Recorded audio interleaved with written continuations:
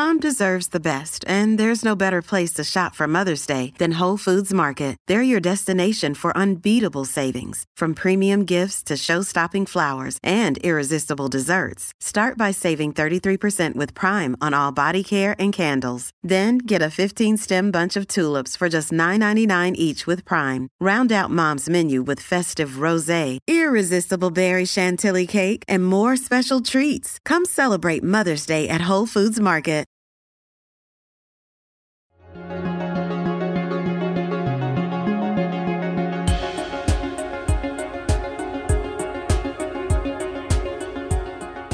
Well, welcome again to another Invested Investor podcast. Today I have Priya Lakhani, who I met once before a couple of years ago, but really don't know very well at all. Welcome, Priya. Thank you. Let's talk a bit about your background, your education, and the startup you did at school. So the startup at school was, I learnt from my brother that I could make a bit of money by selling chocolate bars at school. So I was young and I would go out with him, in his car, and we'd go to the cash and carry. We'd buy cases of chomps. And I would sell chomps for 10 pence at school. Chomps being... chomp bars, the chocolate bars. I'm too old for that. The little chewy chocolate bars. Actually, they were more popular about 10, 20 years ago than I think they are now. I would buy those, I'd sell them for 10 pence, I'd buy them for 7 pence. And then very soon I learned that I could scale to curly whirlies because you can make a bigger margin on curly whirlies.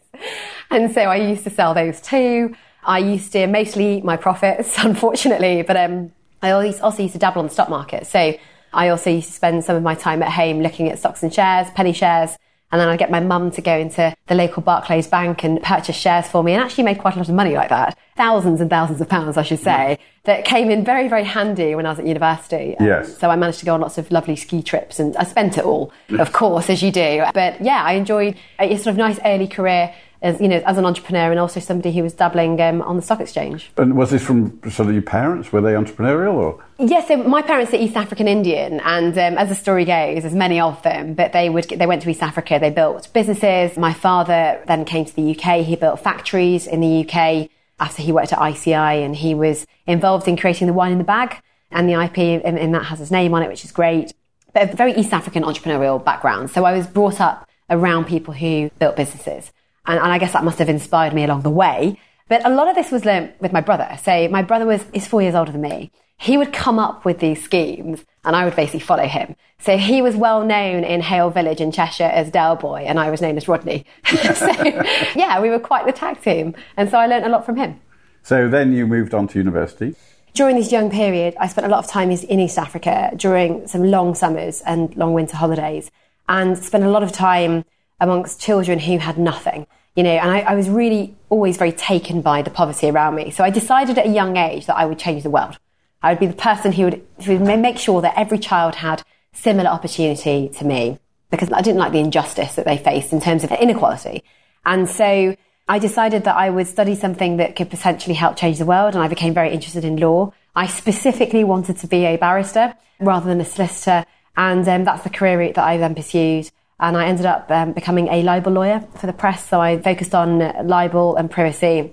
And my aim there was to work within the press and try and make the press more positive, which was potentially a bit naive at the time. But I did realise that, if you have better lawyers working within press organisations, then investigations are better because better questions can be asked. And obviously, lawyers are involved in the scrutiny of the press that the public actually see at the end of the day. So you worked for a firm or you worked for a media company? I worked in-house at media companies. So I was seeing things as they came up, which was fascinating. I worked for newspaper groups, with hundreds of newspapers. I worked for ITV. And my take on everything was to make sure that the press was right, that it was reasonable. And I really, really enjoyed my job. I have to say that if I ever retire one day, which I'm not sure is ever a word that an entrepreneur would ever use, but I would be a libel lawyer for free, because it was a lot of fun knowing what was about to go into the press. Now it's the next minute because it's digital, obviously, but at the time it was what was going to go out the next morning.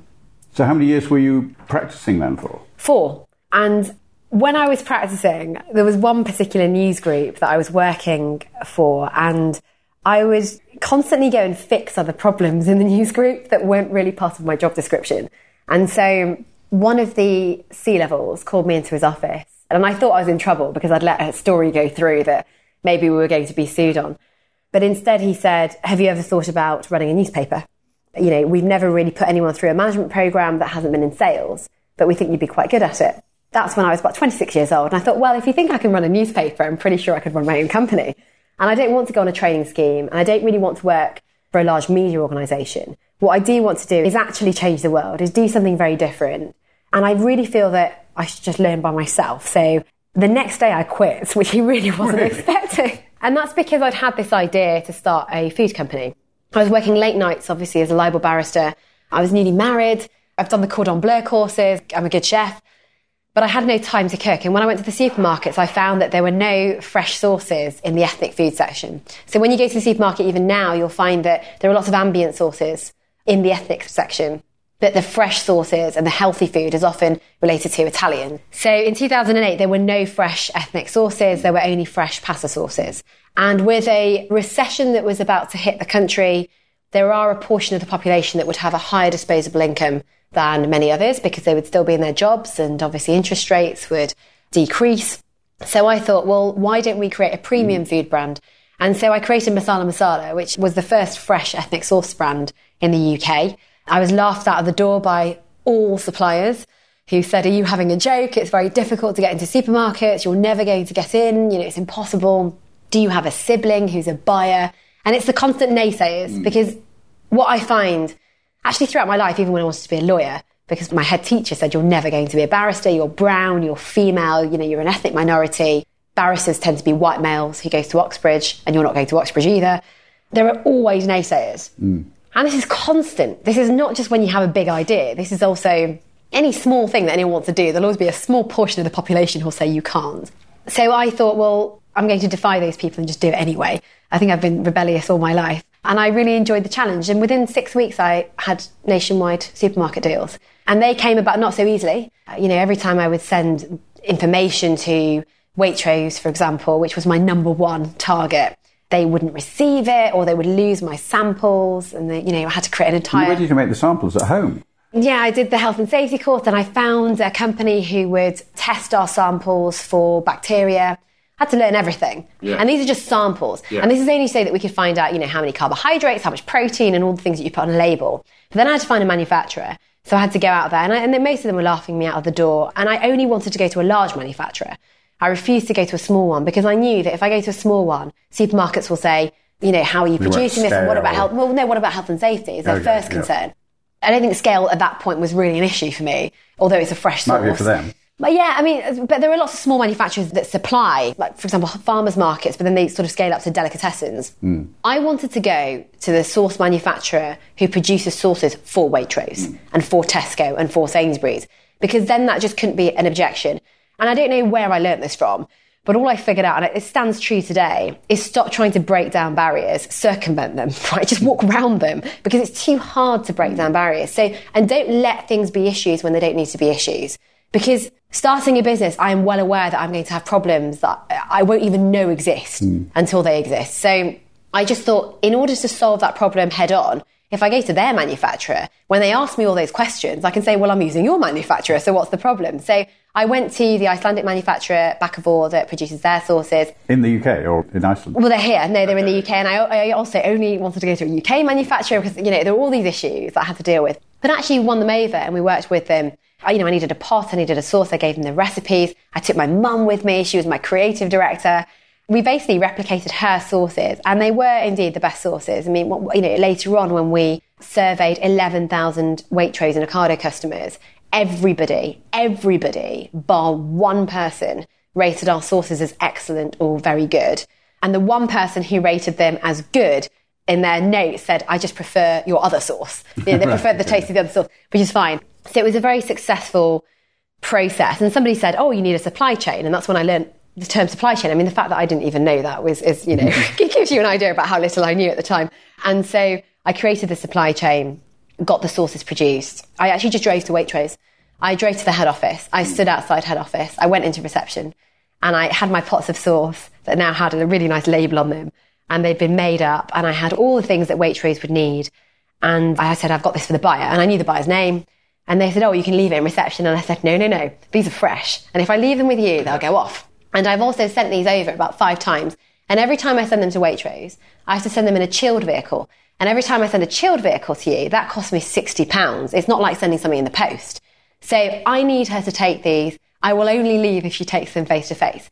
And the reason I did that was not to bully them to give the samples to the buyer, but it was this one lesson that I had learned actually earlier in life throughout childhood, is that it's very, very difficult to say no to a human, but it's very easy to say no to an email, right? It's very, very simple to say no.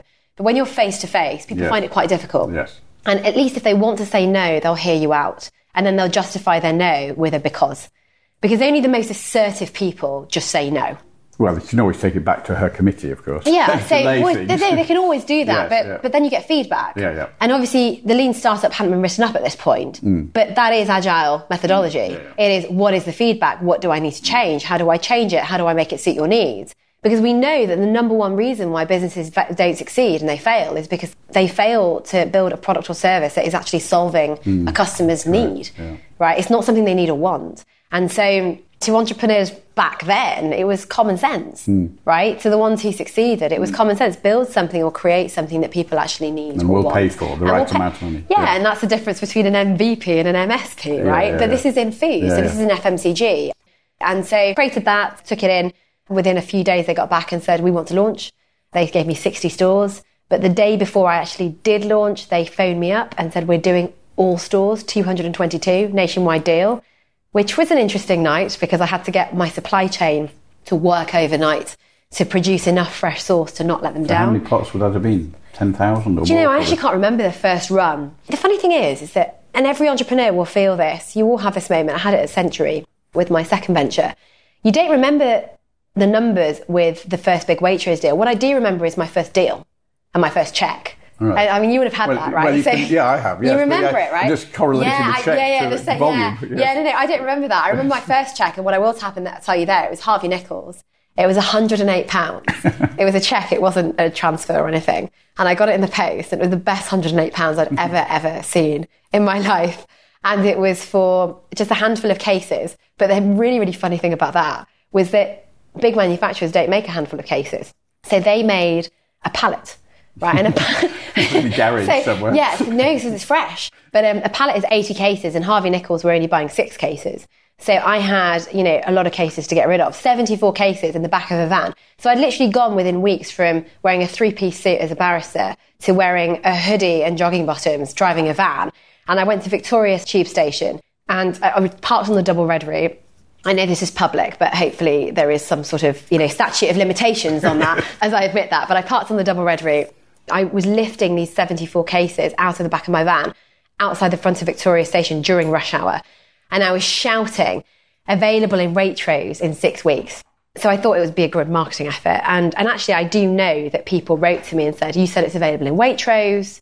It's not. And then I had to remind them it was in a few weeks' time. Did you give them away? I was giving them away for free, saying, go and taste it at home. Yeah. And, feedback on Facebook and using the social media that was available, that was popular at the time, and tell your friends about it. And so I was using it as a marketing tactic to launch in Waitrose because people really like free stuff, particularly stuff that they can take home that's tangible. And what was really interesting was that I was being yelled at because I couldn't open the boxes, quick enough. Yes. So people were getting their keys out and they were keying the boxes and taking them out saying, give me more and I want that one. And then this homeless guy took complete pity on me and started helping me. And I offered him the pots of sauce at the end of it, a couple of pots, but he said, I've not got a kitchen. So I went and bought him a sandwich from Pret a Manger and gave it to him. And then some parking attendants came up and they said, you're parked on the red route. So I ran to them and I said, please don't give me a ticket. Look, I'm in trouble, right? People are yelling at me. They're keying the boxes. A homeless person's taking pity on me. And so I said, look, why don't you take a case for home? Because these guys, they were African. And I said, they're ethnic. It's the first ever ethnic fresh sauce. And he said, okay. So they took the case each. And they took them home. They didn't give me a ticket. And the next thing I know is 4 other parking attendants arrived because they've gone and told their friends. And so I took 4 cases away and I gave them, and they didn't give me a ticket. But, it was really interesting how my first check was actually so much more memorable because I went home and I was exhausted that day and I had cuts all over my hands. It was my first experience. It's very relevant, I think, to all business, not just FMCG, but also in software, that it is blood, sweat and tears, literally, running a business. It has its peaks, but it also definitely has its very difficult times. And while that was there was a rush in that, and I can talk about it anecdotally, and it's really good fun talking about it, but it was really exhausting and actually quite a scary proposition when you've got 74 cases you're lifting sort of 2 by 2 at the time. By myself, people yelling at you, parking attendants, It's a great story, and you know, I don't regret it, and I would do it again. So how did the business scale then? Yeah, so actually we ended up in 3,000 stores in the UK. We ended up exporting it to the Middle East through a distributor. I had my first child while running the business, and I ran it pretty much by myself with a couple of interns. This was my first sort of dabbling into business, if you like. And when I started the business, I realised at that point that this is my chance to actually change the world and go back to that 6-year-old who was playing football in the streets in Nairobi with some kids, where I looked at them and thought, I want to change things. So Masala Masala was very different. With every pot of sauce that I sold, I would feed a homeless person a hot meal in India. I would provide vaccines in Africa, the pentavalent vaccine, the 5-in-1, which saves you from 5 of the biggest killers in terms of diseases. And I would fund schools in the slums. So I was building schools. And we were profit making from year one. And I would take all the profits, I'd plough some of it into marketing to make the business, scale. But I would actually plough a lot of it back into these charitable causes. And I was enjoying doing that. I was in my late 20s. I was suddenly put on Vince Cable's advisory board at Beers. I was walking into number 10. I was having a grand time. And it was a great business. I never sort of talk about the revenues, actually. I don't think I ever have done. But, we did about 10 million hot meals. You can start to now think if I'm selling a pot of sauce. And our margins were very healthy, which is, I think, our suppliers realised at some point that I was making a 56% net margin. Right, through the retail channel as well. Through the channels, yeah. So we were selling it at $2.99 a pot. And then, because it was a very, very low-cost business in terms of, I ran a supply chain. So that's all I had, and a couple of salaries. So basically, Masala Masala was a brand and it was a supply chain. It was a logistics operation, right. But it was in chilled logistics, and chilled logistics is very difficult. The first few cases that we'd send to the Middle East would explode on the plane because the pots of sauce with the pressure would explode, and there'd be sauce everywhere, and they'd get very cross with me. And so we had to meddle with the recipe a little bit to make it work. And that was all a very, very steep learning curve and a very quick one. And once our suppliers, really the recession hit, they were knocked in terms of the cost of garlic, ginger, spices. I remember the cost of spices rocketed a few years in. They were put under enormous pressure by the supermarkets to reduce their own label pricing of own label products. So they'd come up to me, and within about a 2-week period in 2012, prices were increased by about 100%. And our distributor, which I'd found... These are raw material prices? Raw material, no, my price. Oh, your price. My price. So raw material prices. But this is nobody trying to pull the wool over anyone's eyes. It was global news that raw material prices were increasing at the time. I had a backup manufacturer, so that would have been fine. I could have gone there. I accepted the price increases initially because Masala Masala would still be okay. We wouldn't be able to have as much of an impact worldwide in sort of our charitable efforts. I accepted those. In the meantime, I was looking at a backup manufacturer. But because I was then pregnant with my second child, I decided that we really want this business to scale. And it's not going to scale with just me running it the way that I am. I will get a great distributor to take on the product. So we worked with 3 distributors. We picked one that's still operating, I think, but they had worked with some other big brands, like pasta sauce brands. They didn't have much experience in chilled, and not many do, because most distributors work with ambient product. But they were willing to take it on, and we worked with them. And then within literally a few weeks of agreeing a deal with them and having a contract with them, they sent us an email saying, we need some help with marketing costs. And they were asking for £250,000. So something was going very, very wrong there. And what I learned was one of their largest brands left them for another distributor because they failed to get insurance on their warehouse. Right. Now, insurance on a warehouse doesn't affect me very much because I'm shifting product every day. My product goes off in 9 days. Yeah. So if there's a fire or a flood in a warehouse, you're not going to lose so much stock that it's going to break Masala Masala. Right. But you will break other businesses that are storing ambient stock there. So that was an issue. So manufacturing prices up, distributor not working, I need to find another one. And at the time, again, it was literally within that couple of week period, while being heavily pregnant, I found out that my father was very unwell with his second cancer. And it was a sort of prognosis that you wouldn't wish on anybody, even your worst enemy. And I decided at that point that I would press pause. So I called all the buyers that I knew, and fortunately, because I tend to get on very, very well with anybody that I do business with, they were all friends of mine. So I'd become very good friends with them. And I called them and I said, look, I can solve all these problems for you, but I need to go home. And they all agreed. So we literally pressed pause. I was not fined by anybody. Supermarket standard terms and conditions are that you have to supply them for a certain period of time. You have to give them notice because they're potentially letting down their customers. And I said, I'll be back in about 6 to 8 months once I figure out what's going on. And also I need to have this child. And then it was a very tumultuous time for the family. So we pressed pause, but I still retained my position on the advisory boards in government. I also managed to go to the Mayo Clinic with my father's scans and find that, is not really much to do with entrepreneurship, but it is to do with, never really settle if you're not quite sure. So we got second opinions, and touch wood, 6 years later, he's alive. There were about 2 surgeons in the world that could save him, right. And we found one. So I'm very glad that I went home. But during that period, I was sitting on the advisory board at BIS. And Vince Cable was very interested in skills because that was part of his remit, with Matthew Hancock, who was the bridge minister between Department for Education and Department for Business. And I learned the fact that 1.8 million children were underperforming in UK schools. And I did say to them, I've been building schools in India and in Africa. Why can't we get education right here?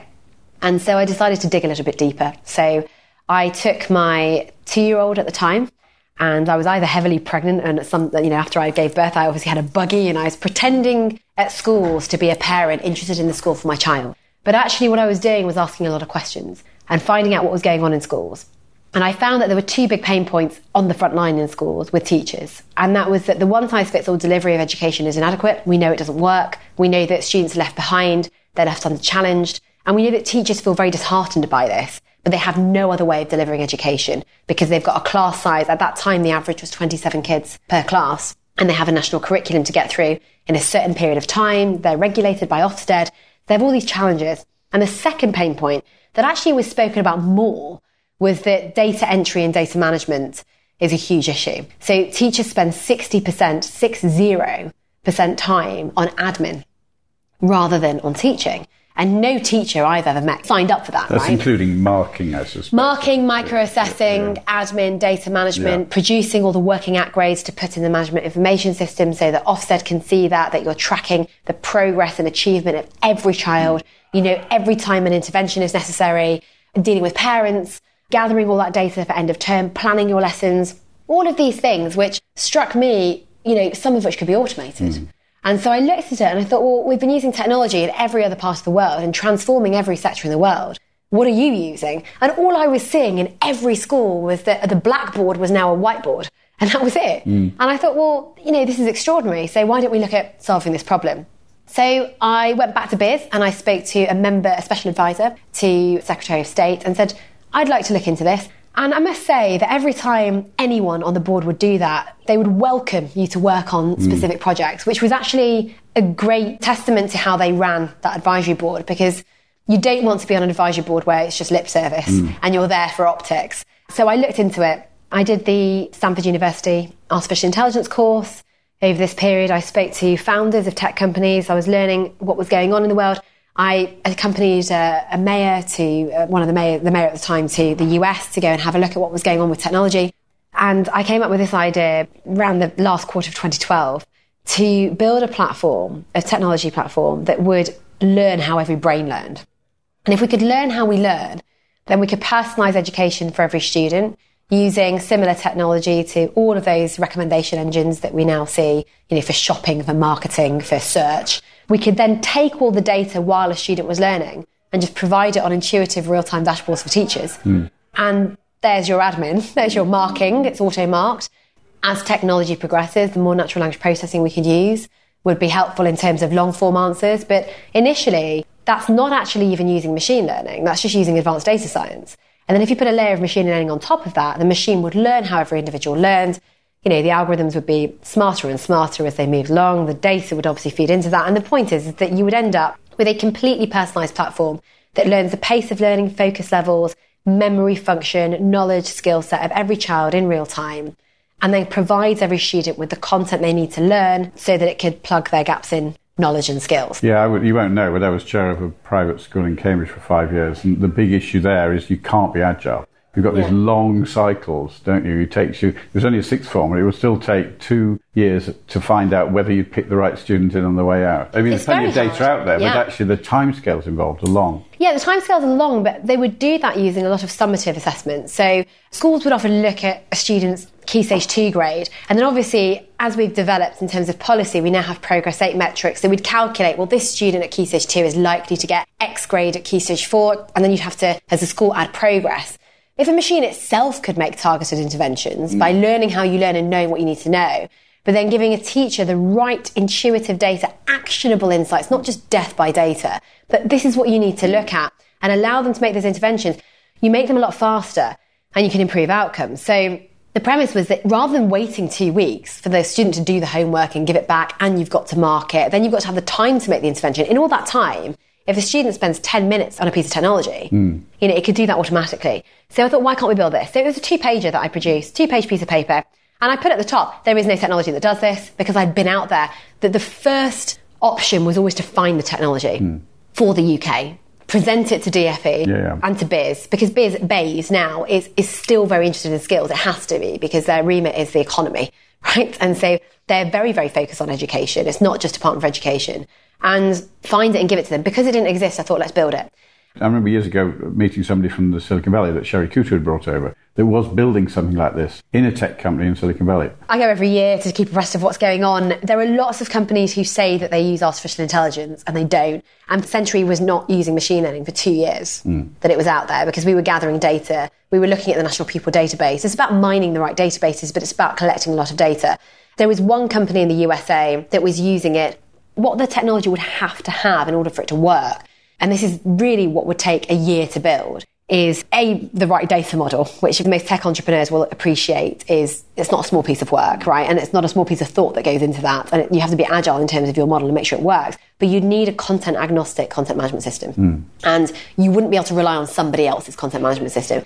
It would have to be a system that could suck in any content, work with any content, work with any curriculum, any course, any author, to work with, any course out there. And so there is a company out there. I mean, they've pivoted 3 times now, and they're now focused on higher education. I think they spent something like $160 million in terms of the money that they've raised. And they were possibly too early. Their chief exec has left last year, so he's left and he's doing other things. And they were potentially too early for their time. Yeah, okay. And this is something, again, that entrepreneurs have to understand, is sometimes it's not that the idea is not fantastic. It's not that it's amazing. You will meet so many entrepreneurs out there who will say, that was my idea, I even started building it, I couldn't get funding or I couldn't get traction. And it's often because it was too early. MySpace and Facebook are good examples. Yeah, exactly. All the search engines before Google.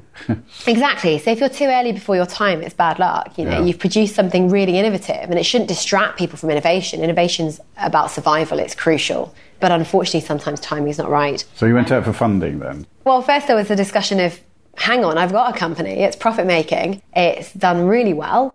It's a small business. Masala Masala. Yeah, I was scaling it. I had a distributor. All I need to do is find another distributor, potentially go to another manufacturer. You need to rebuild the stock on the shelves as well, didn't you? Well, no, it was because it was fresh. It came off the shelves widhin 10 days after I paused. We had over 15,000 complaints from customers saying, where is it? And I'd given them a date that I was coming back, which I didn't realise wouldn't come true. No, I had all the buyers ready to take it on again. And once you're in the supermarket, if you're strategic in terms of your marketing, see, even though I was B2B, I was working with supermarkets, all my marketing was B2C. So I'm really far more experienced in B2C marketing than I am B2B. You need to get your shelf space back though, don't you? But they would give it back, because I know them. I still know them today. There are plenty of businesses that come to me for help with food, and I always, they know that I'm pretty friendly with these people.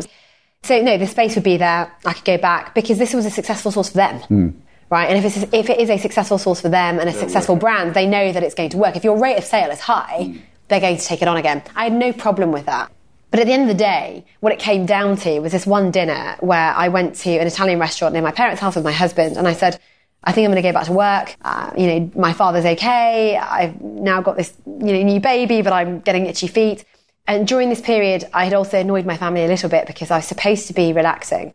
And I had decided that I would write a book, just because I'd been told that I'd never be able to write a book by one of my teachers because I wasn't bright enough. So I decided I'm going to write one anyway. So in this period, I actually wrote a book as well. Which you published? Which I published. Yeah. Well, I published it because I took the script into Waterstones near me, and the Waterstones manager said, this is really good. You should get this published. So I found an artist in Seattle. I really liked her drawings. And I said, would you paint this for me? And she said, okay. And she said, what are you going to do with it? And how much are you going to pay for it? I said, no, any money we make, we're going to give to Great Ormond Street Hospital. And she said, okay. I don't know who they are, but it sounds great. I said, go on their website. I've always had a big soft spot for that hospital. I said, look, why don't we just do something where it's, again, charitable?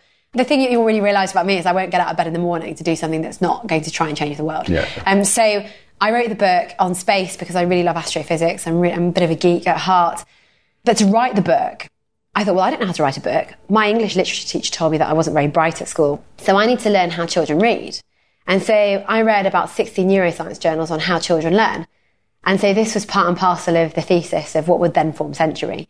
And I was fascinated by the plasticity of the brain, by all the anatomy of the brain, like, looking at the amygdala, the hippocampus, and how they all work together. And oh my goodness, it was just so fascinating. I wrote the book. It was published. It's been translated into other languages. It's called Zarin's Perfect World. It's a little preschooler's book. It was written for my children. Yeah. And it's about this wizard called Zarin. The USP of this book, because everything has to have a USP, is that every book that my children were reading, they were really creative, which is brilliant, which is what you want. But when they would ask questions about dinosaurs or space, I would either take them to a reference book and they would switch off, or I would try and explain it, which is fine if you're a parent who has time, which I did at the time, or I would take them to a museum, because I'm one of those nutty people that would just turn up to a museum in an hour's notice. But take into account that I live in London, so it's possible for me to do that. I thought, well, how do parents do this? So I decided to create a preschooler book that was a blend of science and story. So it's based on the facts of the solar system. So he tries to find a hospitable planet. He goes all the way from Neptune to Mercury, and it's in verse because children love verse, and I learnt that. And he learns why they're inhospitable. And then he ends up at Earth, obviously, which is perfect. And it's got this sort of rhyme in it, which they like to, the children like to shout out at me in the street in Hampstead because they know that I wrote the book. But I wrote that. So it's based on facts, but it is about this wizard who goes off into space. It's got a bit of creativity in there. So I did that, went for dinner with my husband and said, I'm going to go back to work. And so I better revive Masala Masala. And that is honestly what I said. And I'm never going to tell you, a lie. I did say that because I obviously wasn't bold enough to think what I should have been thinking. And he said to me, I can't understand why you're going to do that. All you've been talking about for the last few months is education. And he said, look, at this point, so he was on the board of NetJets, but then he was running a tech VC. And he said, technology is really how you want to transform the world. Why don't you look into that? So typical entrepreneur style. I'm sure you've heard this before, Peter. We got a napkin out, drew a line down the middle, put Masala Masala on one column, and the top next column was headed Company X. He scrubbed out Masala Masala and he said, no, don't do that because it's your baby and you're too emotional when you talk about it. Put Company Y. So we had a reverse column. We had Company Y and Company X, and we loosely did sort of the financials of each. So with Company Y, I knew them. So I'd also created a food service product with that, and I did a deal with 3663. So that company was always going to scale because food service is really how you make a lot of money. And it was an ambient sauce, which frankly, I wouldn't eat myself. And that's why I really didn't want to put it on the market, but I'd created it and I'd done the deal. So that was Masala Masala, and that was going to grow in a certain way. I'd had an offer to purchase Masala Masala 2 years in. So I knew generally, even in my late 20s, what this might be worth. And so I had all that down. On the other column, I had this tech company, which obviously cost a lot more money to build, was far more risky. Turn over the napkin, same columns. So Company Y, it said sell curry sauces, feed the homeless. And Company X, it said education. Yes. And when we wrote that and I looked at it, I had goosebumps and I thought, I can't not, because it's a bigger deal and I don't really trust anyone else to do it properly. And so I did that. Then I went out to raise money. So as you can imagine, I had lots of naysayers. How are you going to build a tech company? You're not a former Google engineer. Again, do you have a sibling who's a Google engineer? As you met me in some angel investing forums, I've been yelled at. I've been shouted at. I've been told I'm not good enough. I've been told quit and go home and stop wasting everyone's time. That was somebody, I'll never forget the person who said that. And I cannot wait until I write my book to say, well, I didn't quit, I didn't go home.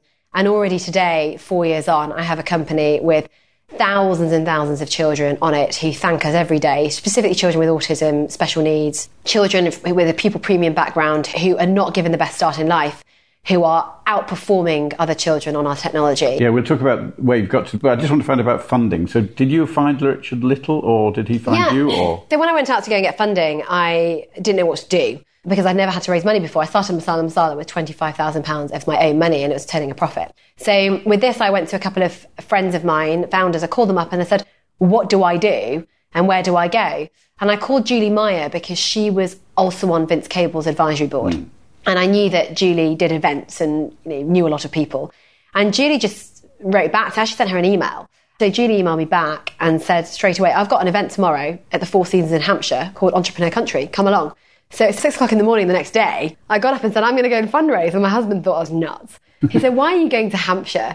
And I said, well, I'm going to go and start fundraising. I don't know how to do it, but I'll try. Did you have a pitch deck? I didn't have anything. I had a piece of paper.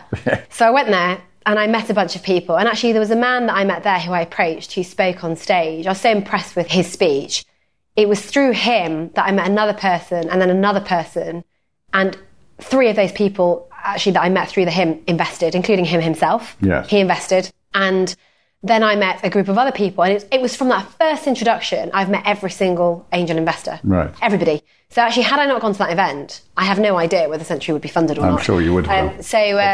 Well, the really arrogant, I suppose, comment that I made once was somebody said, so, fundraising's really hard. And I said, is it? I just turned up to one event. I wanted to raise £115,000 because that was the magic SEIS number. But I raised 540 within a few weeks. Yeah. And you were single founder? Single founder, no tech experience, no team, nothing, no. Piece of paper. I said, I'm going to change education with this platform. And it was an idea. I built a deck in that time. I built an animation video that said what Century would do. And it's pretty similar now to what it does do. But I showed that to people as a vision. Got people to invest. I got Telefonica's Wyra to invest. Oh, yeah. Gary Stewart still says, this is the only company I've invested in that was a piece of paper and a founder of a tech company that doesn't build tech. So he said, you better do good. And I said, I'll do good. But I think it was because of track record. So Masala Masala was, it definitely served its purpose in terms of its charitable outcomes. And obviously it did very, very well as a business. As a sole founder, I couldn't have asked for more from that business. But it obviously set me up in good stead for Century. And that matters, and I think people underestimate how much that matters. Prior experience can matter. It doesn't matter for everybody. You've got lots of founders who are successful and it's their first venture and they've built, Airbnb or Facebook, which is great. But actually, people underestimate. You learned a lot from that, yeah. Yeah, and it's all transferable. All the things come up in the same way. And so that's actually how I met Richard Little. So I met Richard Little about 10 investor meetings later. So not in the first round, even? No, I met him in the first round. Yeah. So I took on quite a few angels in my first round. I met 15 angels, and of the 15, 9 invested. I said no to 2 of them because it's something that I learned from Masala Masala. I'm still learning now, and I don't think I'll ever stop learning though. But every single day that I've run a business, I have always learned that one of the mistakes I constantly make is when we believe in something, believe in it with real conviction. We've all got a gut instinct, and whenever I don't do that, I find I make a mistake. I've done that in terms of hiring previously, where I've thought black on white. I've said, oh, it looks really good. And somebody else has said, Priya, you've got to hire this person. And my gut instinct has just said no. And a lot of that is to do with culture. And with angel investing, it's the same. So just as much as investors pick opportunities, you are an opportunity as an entrepreneur. If you've got something they're willing to invest in, you've got an opportunity. And no one wants to put their money in a bank and 0.75 to 1%. Well, some do. Really want to take zero risk. Well, some do, but not, that doesn't appeal to most angel investors. But you've got an opportunity, but also pick the angels that match your profile. You've got to pick a diverse set of angels. But at that time, I remember being strong enough to say, I don't want these couple of angels. And that's probably chemistry. Yeah. I mean, in tech also, one of them is very much, unfortunately, the story that has broken in the media over the last year, which is not behaving well with females. And I'm a female founder, and that has come up time and time again at Century. It's come up more in Century than I'd ever imagined, and certainly more than in my FMCG business. With investors or with others? Both. Okay. I've had founders, investors behave incredibly, not my investors. Yeah. I have to say that I've managed to pick quite well. Yeah. But yes, with investors, I've had 6 meetings with one investor. We've gone into due dil, and in the last meeting we've had those problems, and that's something that those problems, they've had those problems, and so I've walked away. What I find is it's important to say these things because people think it doesn't actually exist. It's never going to happen to me; it happens to everybody else, and actually it does. And so I've been quite careful. But with our initial round, we got a great group of investors, and I'm very, very fortunate because all of our investors have been fantastic investors. Right. They've either said, "No, I want to watch this quietly." A few have done that, but many investors have been very, very involved. And they are the best advisory board that anyone could ask for. So you've 3 of you on the board, is it? Yes. So we've Richard, got you and the CFO. Richard, me, and my CFO, who's also my husband. Yes. So Rahul's been on the board since day one. Right. And he's a very experienced executive. But as you expressed earlier, he's not a co-founder. He had another role at the time. Yeah, he didn't found Century. I founded Century. But interestingly, things have moved on now because it has turned out as we expected and we've worked very hard for.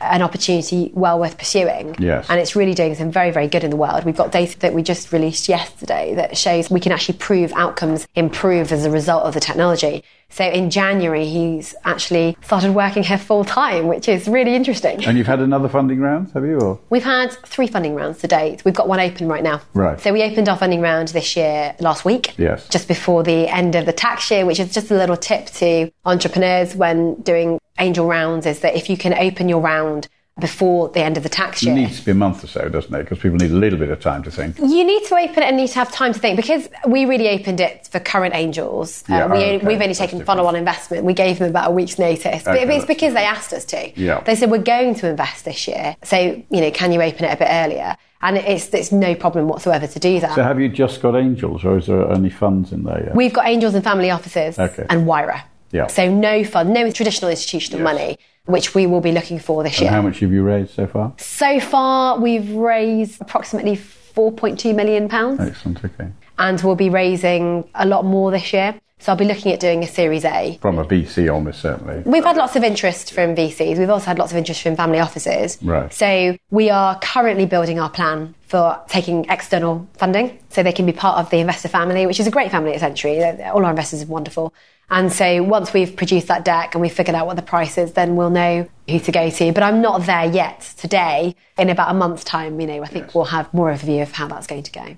So Priya, what sort of tips have you got for entrepreneurs? I think for new entrepreneurs specifically, just be open to the fact that you don't know what you don't know. Because every time I meet entrepreneurs and they are, they're in a real panic because the business is going in a different direction or they've been faced with problems that they didn't foresee. I always say, but you knew that was going to happen, right? And it can't be said and emphasised enough that that will happen. The other tip I'd say to entrepreneurs, which is just the honest truth, is that you will experience 2 feelings while being an entrepreneur. You fluctuate between euphoria and terror at any given moment. And hopefully you'll have far more experiences of euphoria, but you will have moments of terror. And this is because this is your baby. You'll have built this from the ground up. You'll have a team. I've got 40 people that I'm responsible for at Century. I've got lots more users and customers. And when things go wrong, you take them personally. And, I'm also responsible for all my investors. And I take that incredibly seriously. I wouldn't take a penny off anyone unless I really, really felt that I could succeed. And you go through all sorts of emotions because you've done that, because that's the life that you're living. So for entrepreneurs that think, well, I don't want to work for somebody else, there's a difference between being unemployable because you have a real entrepreneurial mindset, which is great, and a real difference between just not wanting to work hard enough elsewhere, because this is a lot harder. But what I would say is that it is far more rewarding. So if you can do it, then absolutely gather momentum on whatever idea you have. Go and seek feedback from other people. You will be working in an agile way. That's the way that everybody works. Businesses that don't operate in that way fail. Take on advice. Ignore the naysayers. You're going to get so many of them, and it can be really, really disheartening, but just ignore them. You've got a gut instinct. Take on their advice and just see, is there anything useful in this advice that I can take on to make my product better or my offering better or to make my deck better or whatever it is that they're telling you. But then continue ahead and just remember that you're going to go down a really adventurous path. It's going to be tumultuous. It's going to be rocky. But if you can take on that type of pressure and if you can enjoy it, and the end game is basically a dream of yours, is something that actually, gives you goosebumps, you can't live without, then you're on the right path. If that doesn't feel comfortable to you, then you're better off maybe finding an entrepreneurial company you can work within, where you're not the founder. And I think that's the best advice that I can give, because the entrepreneurs that I see being really successful, we all get off on the same things, if that's the right way of putting it. We're kind of adrenaline junkies and we do it every day because it's within our role. It doesn't really feel like a job because we love what we do. We have purpose in what we're doing. And for those that actually struggle, they may have got into things for the wrong reason or not really seeing reality. And then, but by all means, I don't want to say that there are entrepreneurs out there that don't continue with their particular ventures for only those reasons. There are ones that, unfortunately, as I said, are too early. There is such a thing as luck. I think you can make your luck, but there is bad luck. Over half the companies will fail. So. Yeah, absolutely. So over 60%, in your first year. But give it a go if you think you're ready for it, because our country is a great country. Britain's great. We are incredibly innovative. British people are very polite. If you ask them a question and ask for advice, most of them will give it to you. Whereas, you can go to other places and people aren't that forthcoming. So we're very, very polite. We don't say no.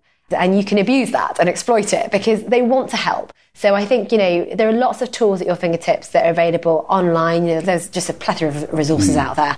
And give it a shot or don't.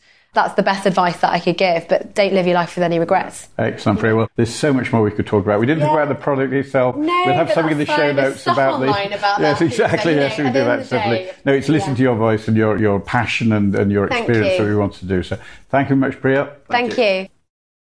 Thanks for listening to another Invested Investor podcast. You can subscribe to all future podcasts via our website, investedinvestor.com, or via a number of podcast platforms online. Signed pre-orders for our Invested Investor book are now available on our website. And be sure to follow us on Twitter, LinkedIn and Facebook to get the most up-to-date, interesting and insightful content from the Invested Investor.